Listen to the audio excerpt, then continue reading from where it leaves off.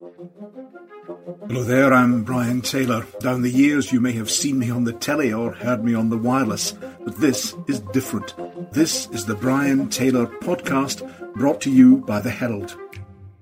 In today's episode... At the start of this pandemic, the NHS was fighting for its life, and now it's fighting for our life in the middle of a pandemic, and that's due to the gross underfunding and under-resourcing. This is the problem. They kind of wave around this, we don't have enough money. Well, we know that there are areas where they're focusing taxpayers' money that we would all agree that shouldn't be doing, and certainly shouldn't be a priority when we are in tougher times.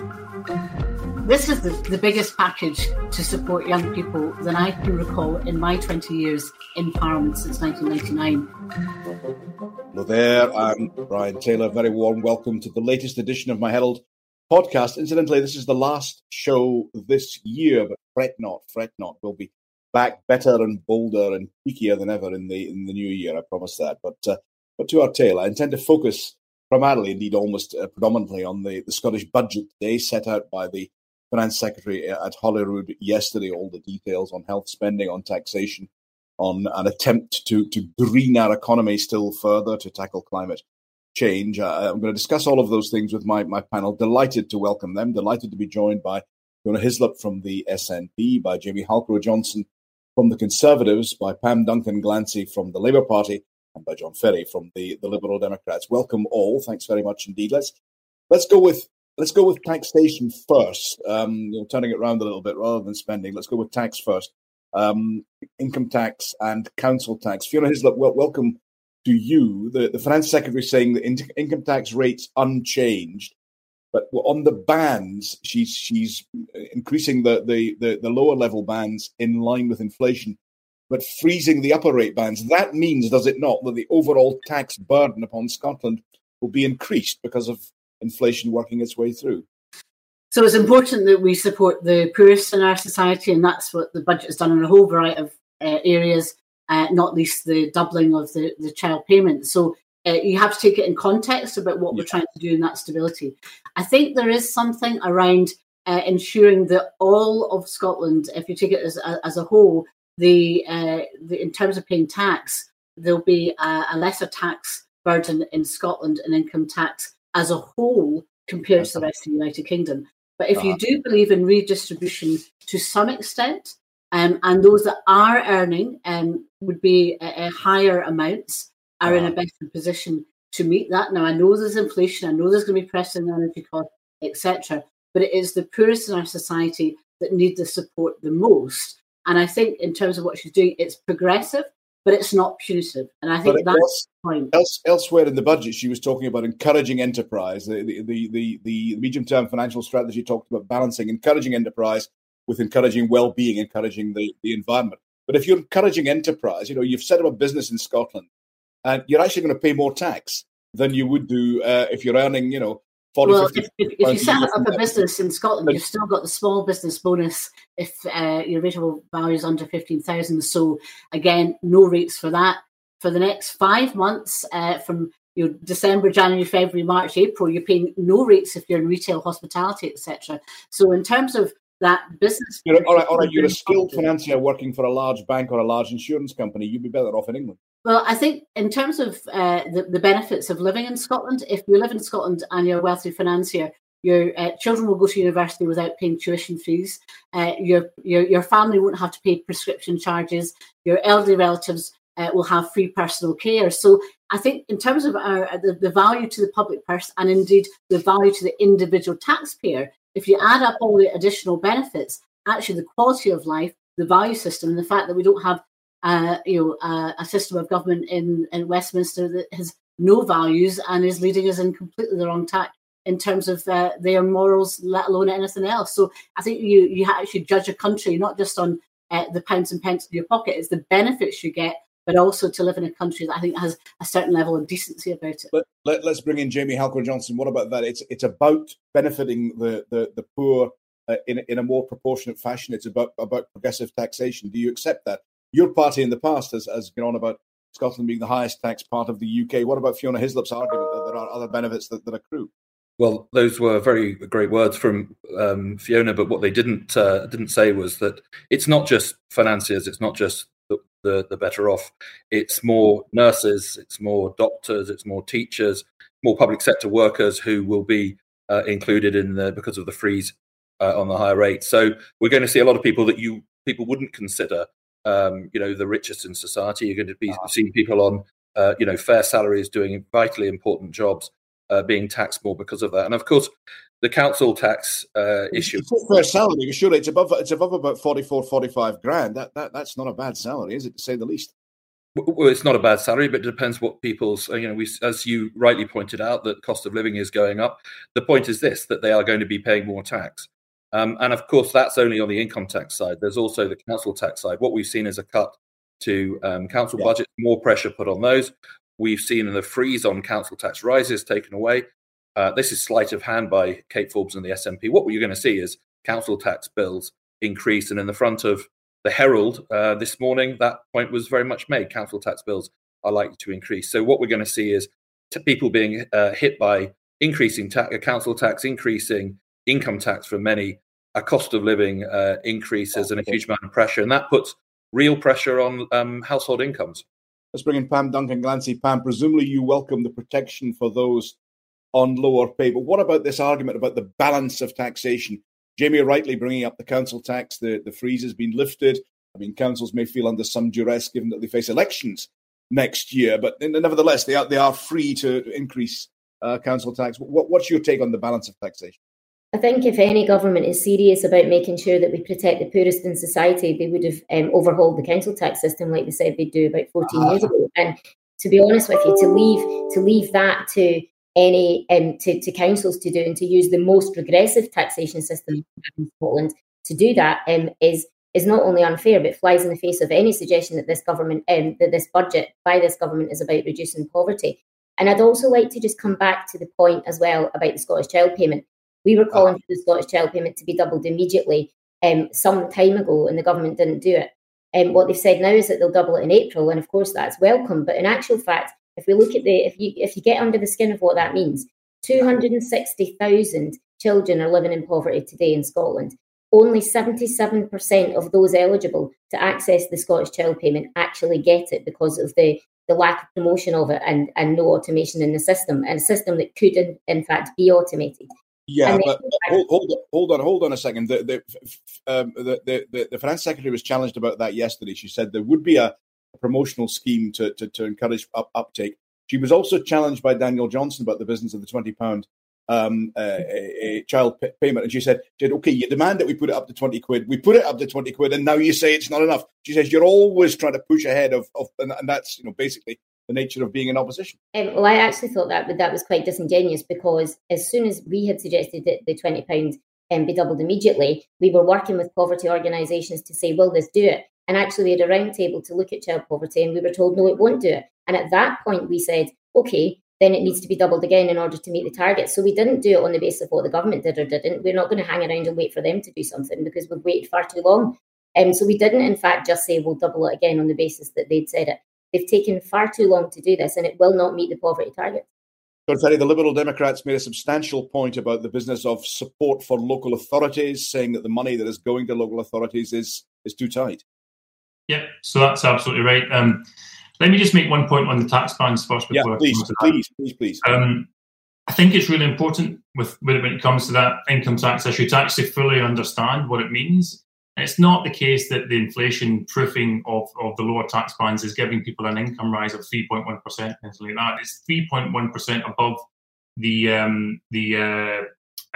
personal allowance. So it's a 3.1% above that, which means that, according to the Fraser of Allender Institute, who did some analysis on this last night, they reckon that if you're earning under £25,000 a year, this income tax change that Kate Forbes talked a lot about yesterday will give you a benefit of just under £1 per year. And if you're earning over £25,000, this income tax change that Kate Forbes talked a lot about yesterday will give you a benefit of just under £5 per year.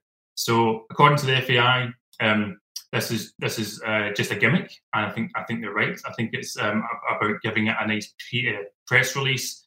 It's been led by the PR rather than anything substantive about changing people's standards of living. Let's put that. Just to reinforce.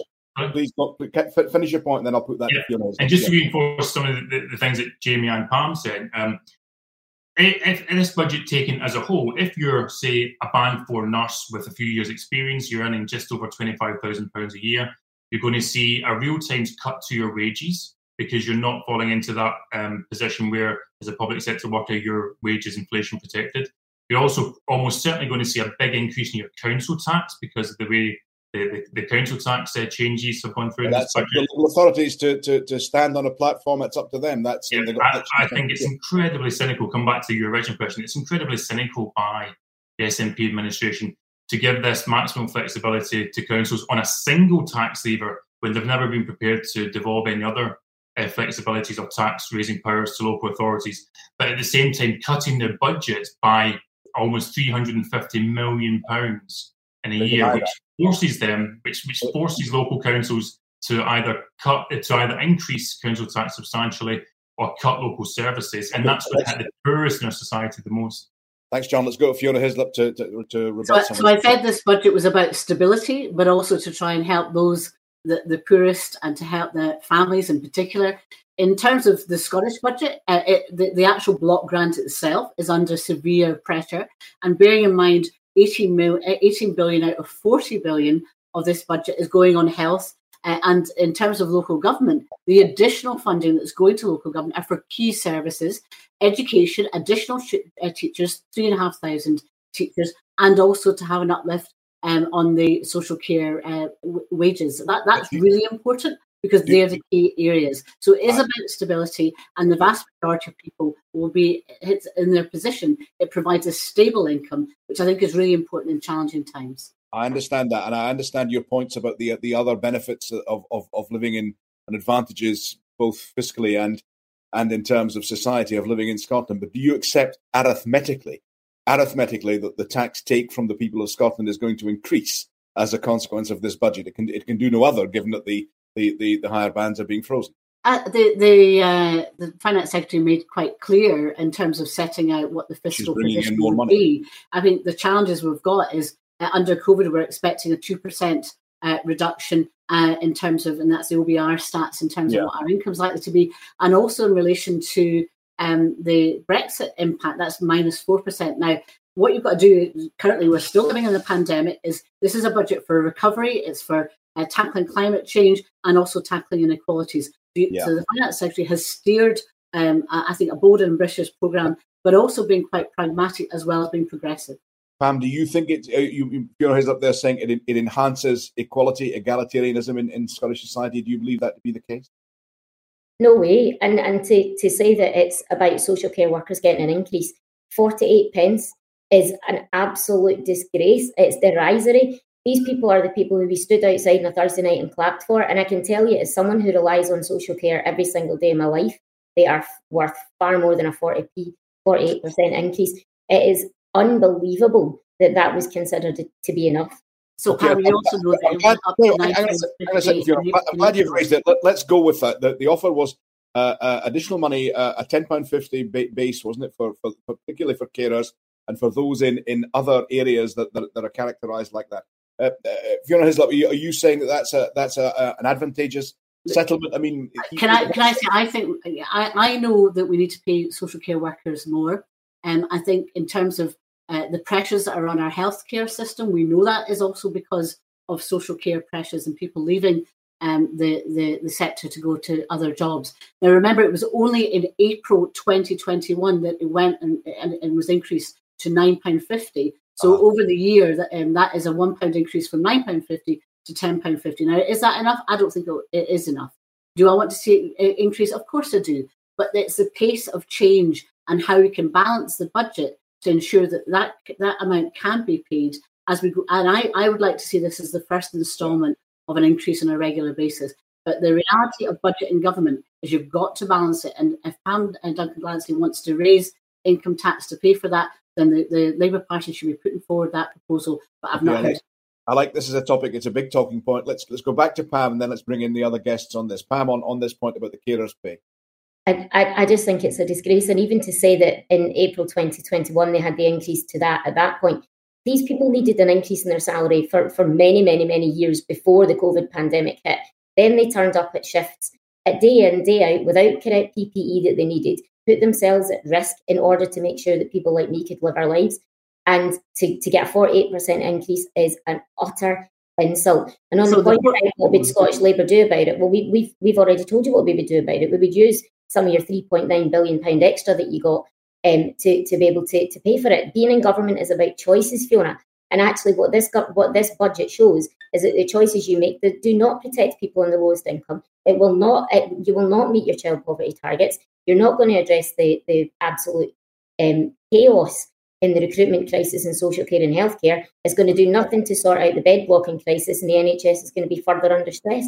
So I know that others have to come in, but Pam, the pay level in 2007 when we came into power was £5.35.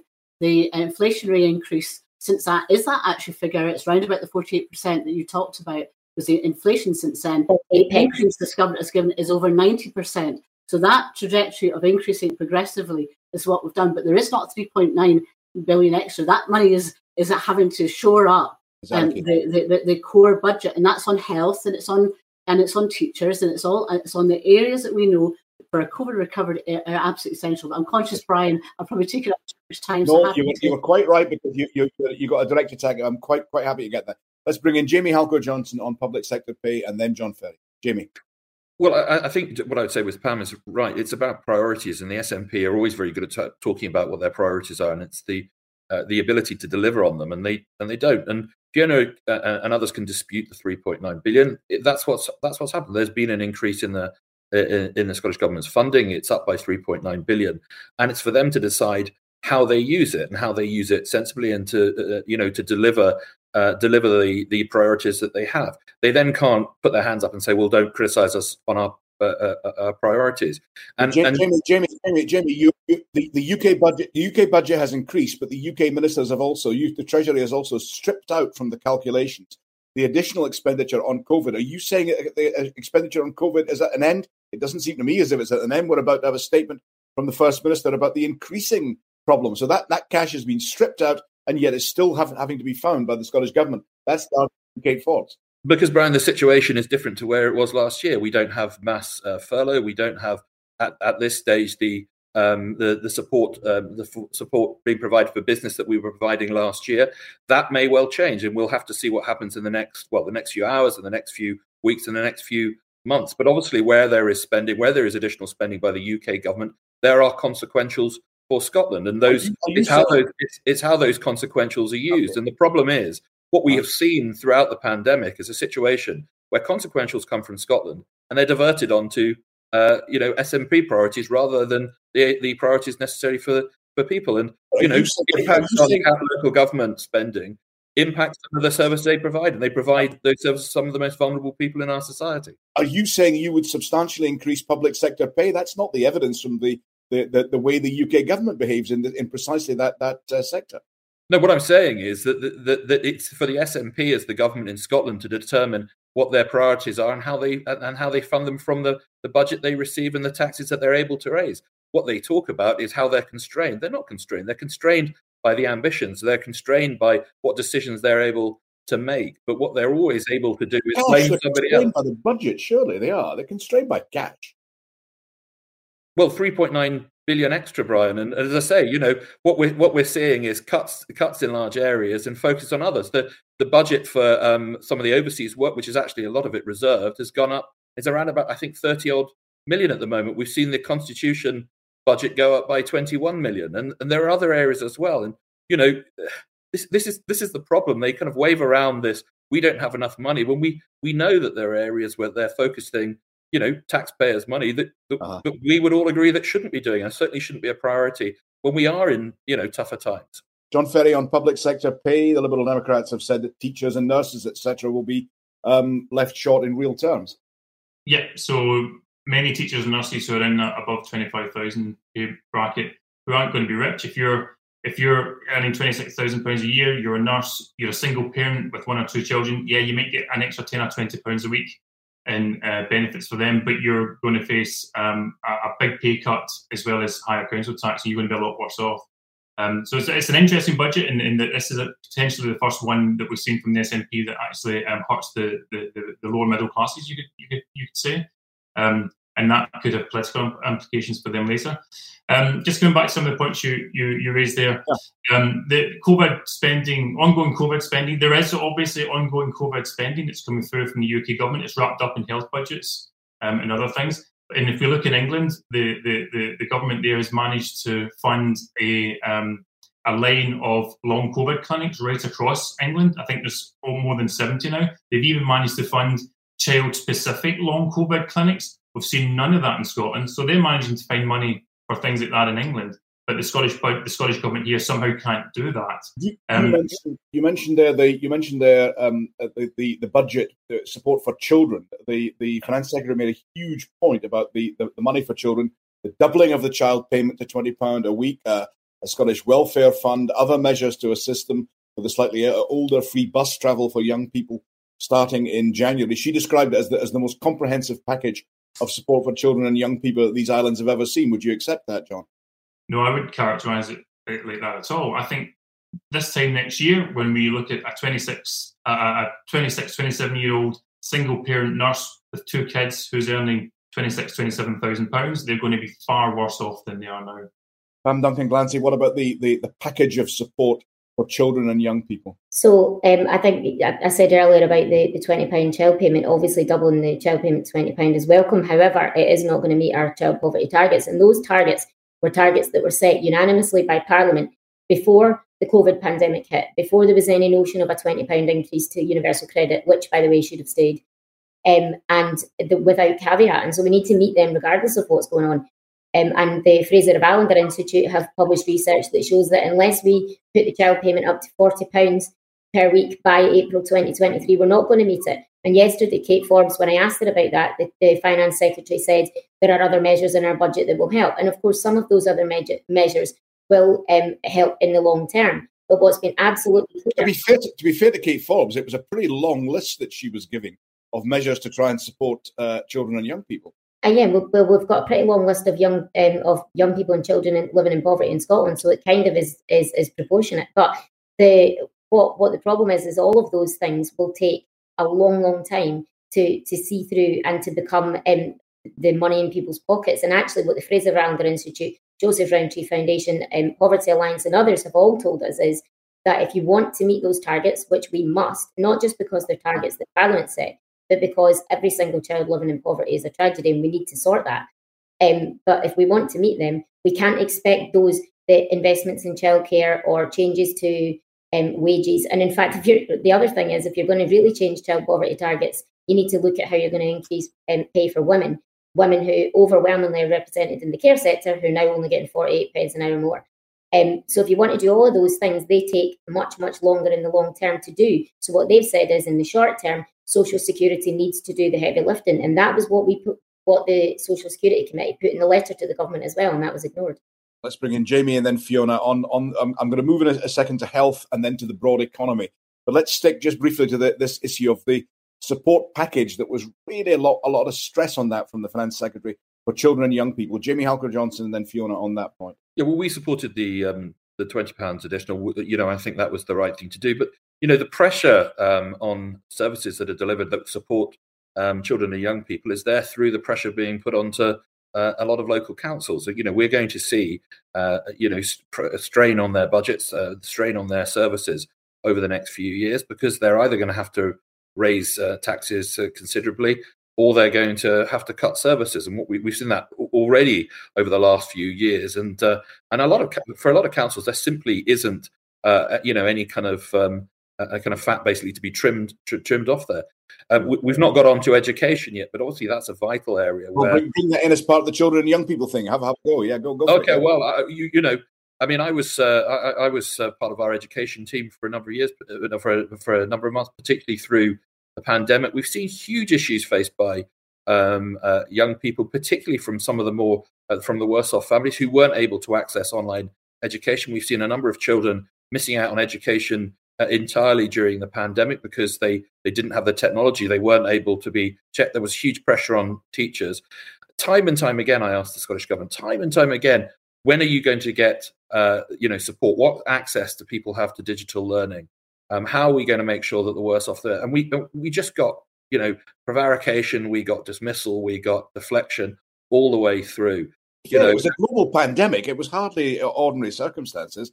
That's fine. Be honest about it. If you're not going to be able to deliver, laptops or devices, if you're not going to, if you recognise there's a problem out there, the fact is the Scottish Government weren't even asking. They were laying the responsibility on councils. So we're already trying to deliver a huge range of additional services and support to people across the country. And actually, what we wanted was an honest answer. We didn't get an answer from them. And that was an absolute nightmare. The point is that we've now got to make sure that those young people, as I say, particularly from some of the worst off backgrounds, who have missed out on a huge part of their education and been left behind, are supported through. And we know that we've had an education system under great pressure over the last few years, particularly even before the pandemic. And I see nothing that's going to improve that from this budget. Fiona Hislop, there's a package of measures for children and young people, but Jamie Halker-Johnson is saying there that they're starting in a slump, they're starting in a trough, they're starting in. This is the biggest package to support young people than I can recall in my 20 years in government. In Parliament since 1999.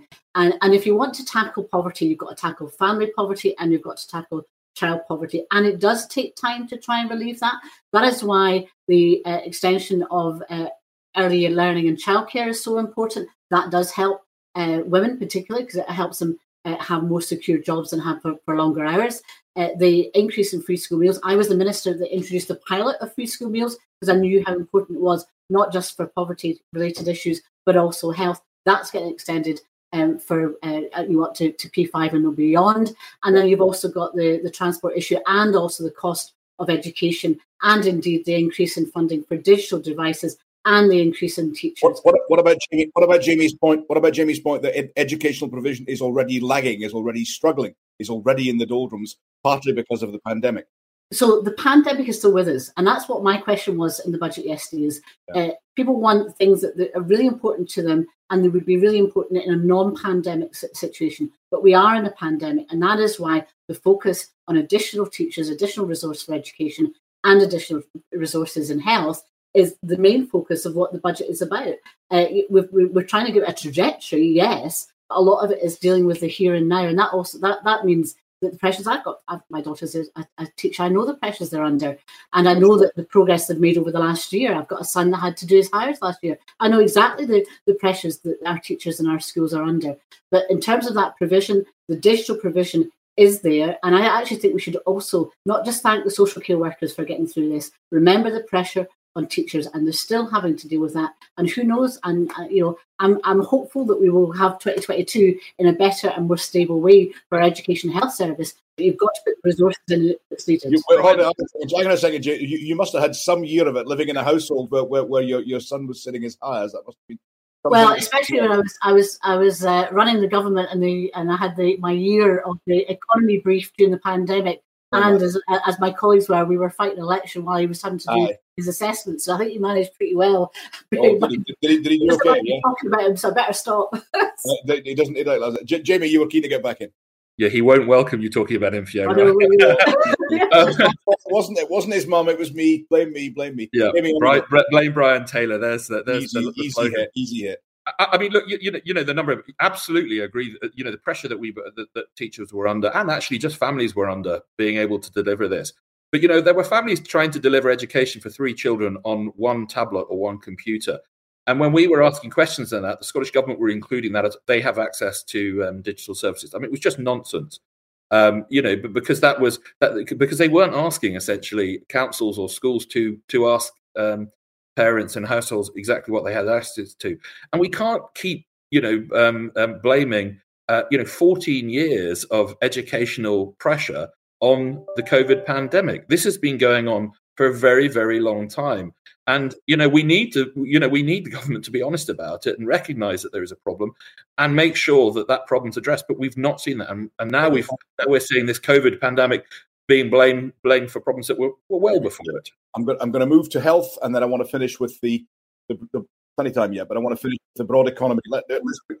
Could I just come back in on the education? Yeah. Very, very briefly.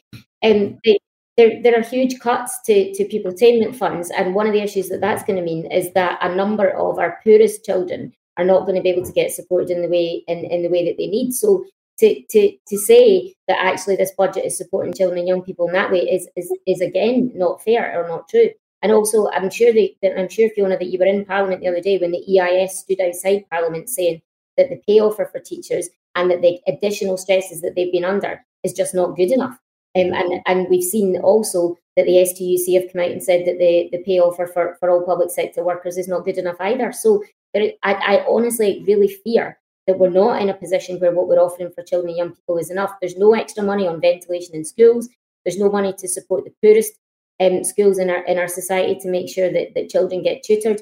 And there's not enough in there to look at an evaluation of how we've actually treated education during the pandemic. All of these things are going to be essential if we're actually going to have a proper education recovery.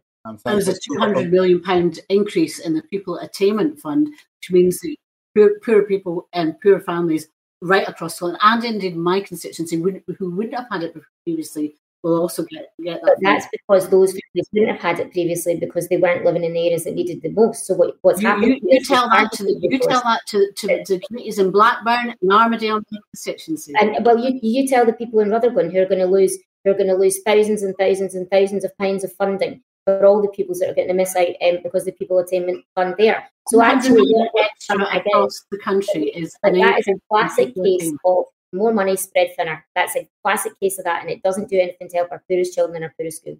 Let's move to thank you very much for that contribution as well. But let's move to health service. Let's bring in John Ferry. John, the Liberal Democrats, it's £18 billion, 18,000 million pounds of expenditure upon the health service, including extra money for mental health after a campaign that was very largely led by Willie Rennie and now by Alex Cole-Hamilton in Parliament alongside the campaign elsewhere.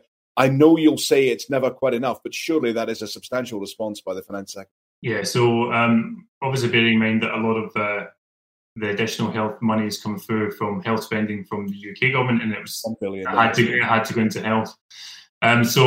So it was unavoidable that it would have a big increase in health budget. It's obviously absolutely needed. We've definitely seen some progress on mental health spending. Well, let me correct you there. It wasn't unavoidable. She could have spent that $1 billion on anything she liked, but she announced that she was going to pass on all of the consequentials, every single penny, to funding on health service, social care, and within the health service on mental health in particular, seeking to make it 10% of the budget eventually. Yep. So that's seeking to make it 10% of the budget.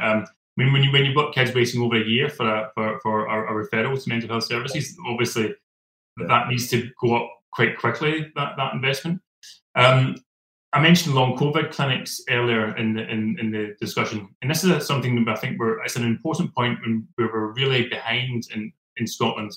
They've got a multitude of a string of specialised long COVID clinics across England, which have been funded from the NHS England budget. We've not seen anything like that in Scotland. We've got specialist ones particularly focused on children there. We're not seeing that in Scotland. So obviously the increased health spending is welcome. It's definitely needed. And that's really the legacy of COVID that we're going to see for years to come. But when we're not spending in these sorts of areas, that's going to put more pressure on GPs. It's going to put more pressure on A&E, and the kind of vicious spiral that the health service in Scotland is under just now will only get worse, I think. Jamie Halker-Johnson, then Fiona. Jamie.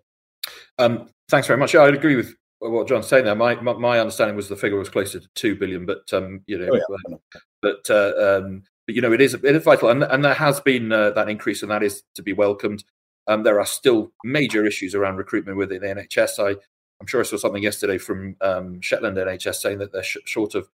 I think I was going to say, please don't quote me on this, but I'm going to quote it. And I'm pretty sure it was around about 30 nurse vacancies short. There are real pressures on an ambulance service. I had a members' debate on that issue. Good to see investment in CAMHS, because that's been an issue for a very, very long time. There's been huge pressure, particularly on young people throughout the pandemic, because they've not had those normal ways of dealing with some of the stress and pressures of life. I was disappointed to see real terms cut in some of the addiction services, the drug and alcohol side of it, because we know what an issue that is. Nobody needs to be told the problems that Scotland has with drugs there. So I think that's a real area of concern. But there is some good news around the health side, just not enough, and there are still some really big fundamental issues. Fiona, and then Pam. Fiona. So, I mean, Jamie will know there's already been a substantial increase in the drugs and alcohol service much needed over this last year. So I think the point is that there's an uplift has happened this year. Okay. But in terms of the issue around health, I remember when health used to be about 30% of the Scottish budget. It's now nearing 50%, not least because of the additional funding that is required because of COVID. We've got record numbers of people in the health service and in terms of consultants, nurses, etc. But the real pressure, I think that's why an important foundation for the National Care Service is the investment that is going into that area, because we know even as of today, the pressures that are facing our A&E, for example, much of that is because of the issues, particularly I know because I've spoken to NHS Lothian just last week about it, was the issues around social care, particularly not necessarily in West Lothian where I am, but in Edinburgh. And that again comes back to the pressures on the care service. So that integration of health and care, that journey that we're on, needs strong foundations of funding. And that's what this budget has secured. Pam Duncan-Glancy on health. Briefly, Jamie, if you want. Yeah, go on, Jamie. No.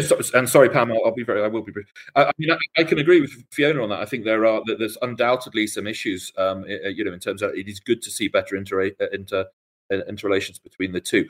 Whether there is enough on the preventative side within this budget on the health side, really remains to be seen. Pam Duncan-Glancy on health, please.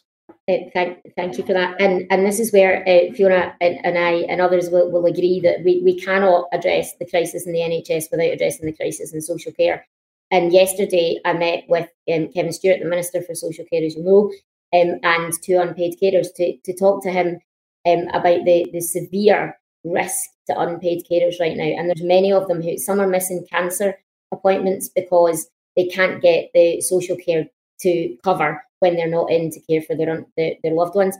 That's the sort of situation that social care is in, which is why I'm so angry about the really, really low increase in social care wages, because we're not going to increase more. We're not going to get people into the sector if we don't offer proper paying conditions, safety at work, and make it look like an attractive opportunity. And we're not going to do that if we continue to pay them well below what they deserve. And in actual fact, we've seen, you mentioned Lothian there, Fiona, we've seen that health boards in that area, and in fact across the country, to be honest, are now asking families to say, as an unpaid carer, can you help us discharge your loved one from hospital? I mean, the notion that the NHS isn't overwhelmed is unbelievable. We've got the Army in because ambulance waiting times are too long. We've got the Red Cross in. We're asking second-year students to come in and meet the gap in the NHS. All because the gap in the NHS in terms of recruitment was there long before COVID. So not only has COVID come along and made it very, very difficult, but at the start of this pandemic, the NHS was fighting for its life. And now it's fighting for our life in the middle of a pandemic. And that's due to the gross underfunding and under-resourcing. And 1,300 beds have been lost since 2011 in the health service. So you have to remember it into the crisis, in crisis.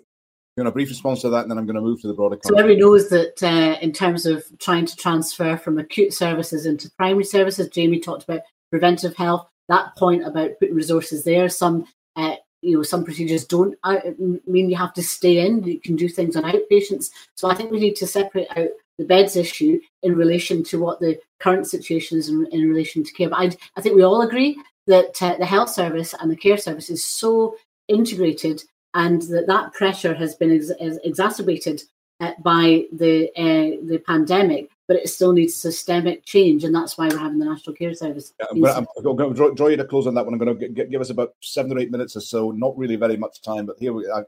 Very, very good discussion thus far. I want to talk about the broad economic strategy. There's a medium-term financial strategy published to accompany the budget. It talks about meeting climate targets. It talks about restoring the natural environment, stimulating innovation. It talks about a well-being economy. I'm not sure that's been clearly defined as yet by the Scottish Government. So you're talking about transforming, Fiona, Kate Forbes talking about transforming the nature of the economy with 2 billion extra of what she called low-carbon investment in infrastructure. It's about changing the nature of the economy. Jamie Harker-Johnson, is that a sensible ambition?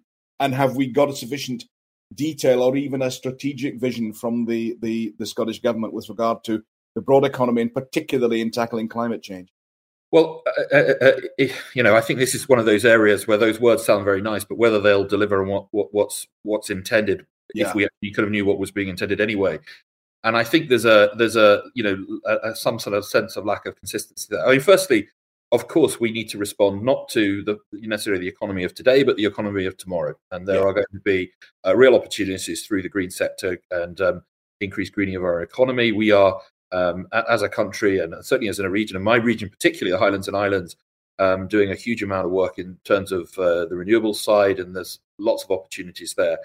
But we have to recognise where we are too, and there are key sectors and key parts of our economy that are not supported and weren't mentioned yesterday. One of the real issues that I had in terms of particularly my region was around infrastructure. We are now seeing uncertainty over long-promised dualling projects on the A9 and the A96. These are vital for the local communities that I represent for a whole host of reasons. And we're now getting a real lack of clarity, which is leading to a real lack of certainty on it. We've seen the changes around on Cambo. Now, I probably stand alone on believing or appreciating that Cambo, my thinking needs to go ahead, because we've got a choice. We can either close it down, lose all the jobs, but still then have to import from abroad, or we can maintain it, keep the jobs, and use it as part of the changing of our economy, which will be happening anyway. We know that there's going to be there are changes in our North Sea economy, and they are being supported by the UK government. But this is where there's a lack of consistency, because we saw the SNP saying at one point that it should go ahead and it was going to be the basis on an independent future. Then there should be a review, and now coming out against it. There are a lot of people in my region, the Highlands and Islands, and particularly in the northeast as well, that see their jobs being threatened. And some of the language from the Scottish government, from ministers, calling those who support the oil industry hard right, is utterly, utterly disgraceful. And it won't be forgotten by those people who work within the sector. Fiona, this is a practical point. Kate Forbes, the Finance Secretary, talked about a well-being economy. Again, I heard the First Minister's lecture on this about 18 months ago. I'm still not entirely certain what that means, but she says it's enterprising but focused on the environment as well. But how do you do that when you're in partnership with a party, the Greens, who don't actually rate GDP growth as being a significant measure at all? Isn't Jamie Halker-Johnson right there? The focus is likely to be upon a different sort of economy, but the sort of economy that perhaps we wouldn't welcome, certainly in the North East or in Shetland. So the government agreement between the SNP and the Greens had exceptions, and as Jamie well knows, oil and gas is one of them, exceptions. But in terms of the budget and in terms of the medium-term strategy and looking ahead, actually the capital infrastructure choices that have been made with that $2 billion to help deliver net zero probably has not got the attention it deserves, and probably not in the time that we've got left. But I thought it was hugely significant. It's huge. Now that also came out.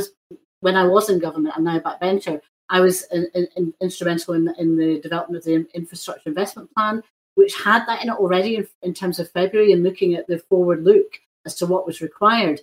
Now that will also bring jobs with it. We've already seen that with the Green Jobs Fund that was established, 850 announced today, the big MIG announcement, and £2 billion actually in terms of what will be needed is a small amount. But remember, in terms of the private capital, we know will be available. The private sector, during COP26, we heard from Mark Carney as well. There's this wall of green capital in terms of the private investment, which globally will run into trillions. And how do we make sure that we harness that, make sure that we're developing just transition with oil and gas companies will be absolutely vital as part of that transition, and to make sure that we protect jobs and investment. And we need to make sure we've got the good projects like NIG that can harness, yes, some government investment, but also that huge amount of private investment, because that's the sea change that we'll have with our renewables. Brian, can I come in for the last minute?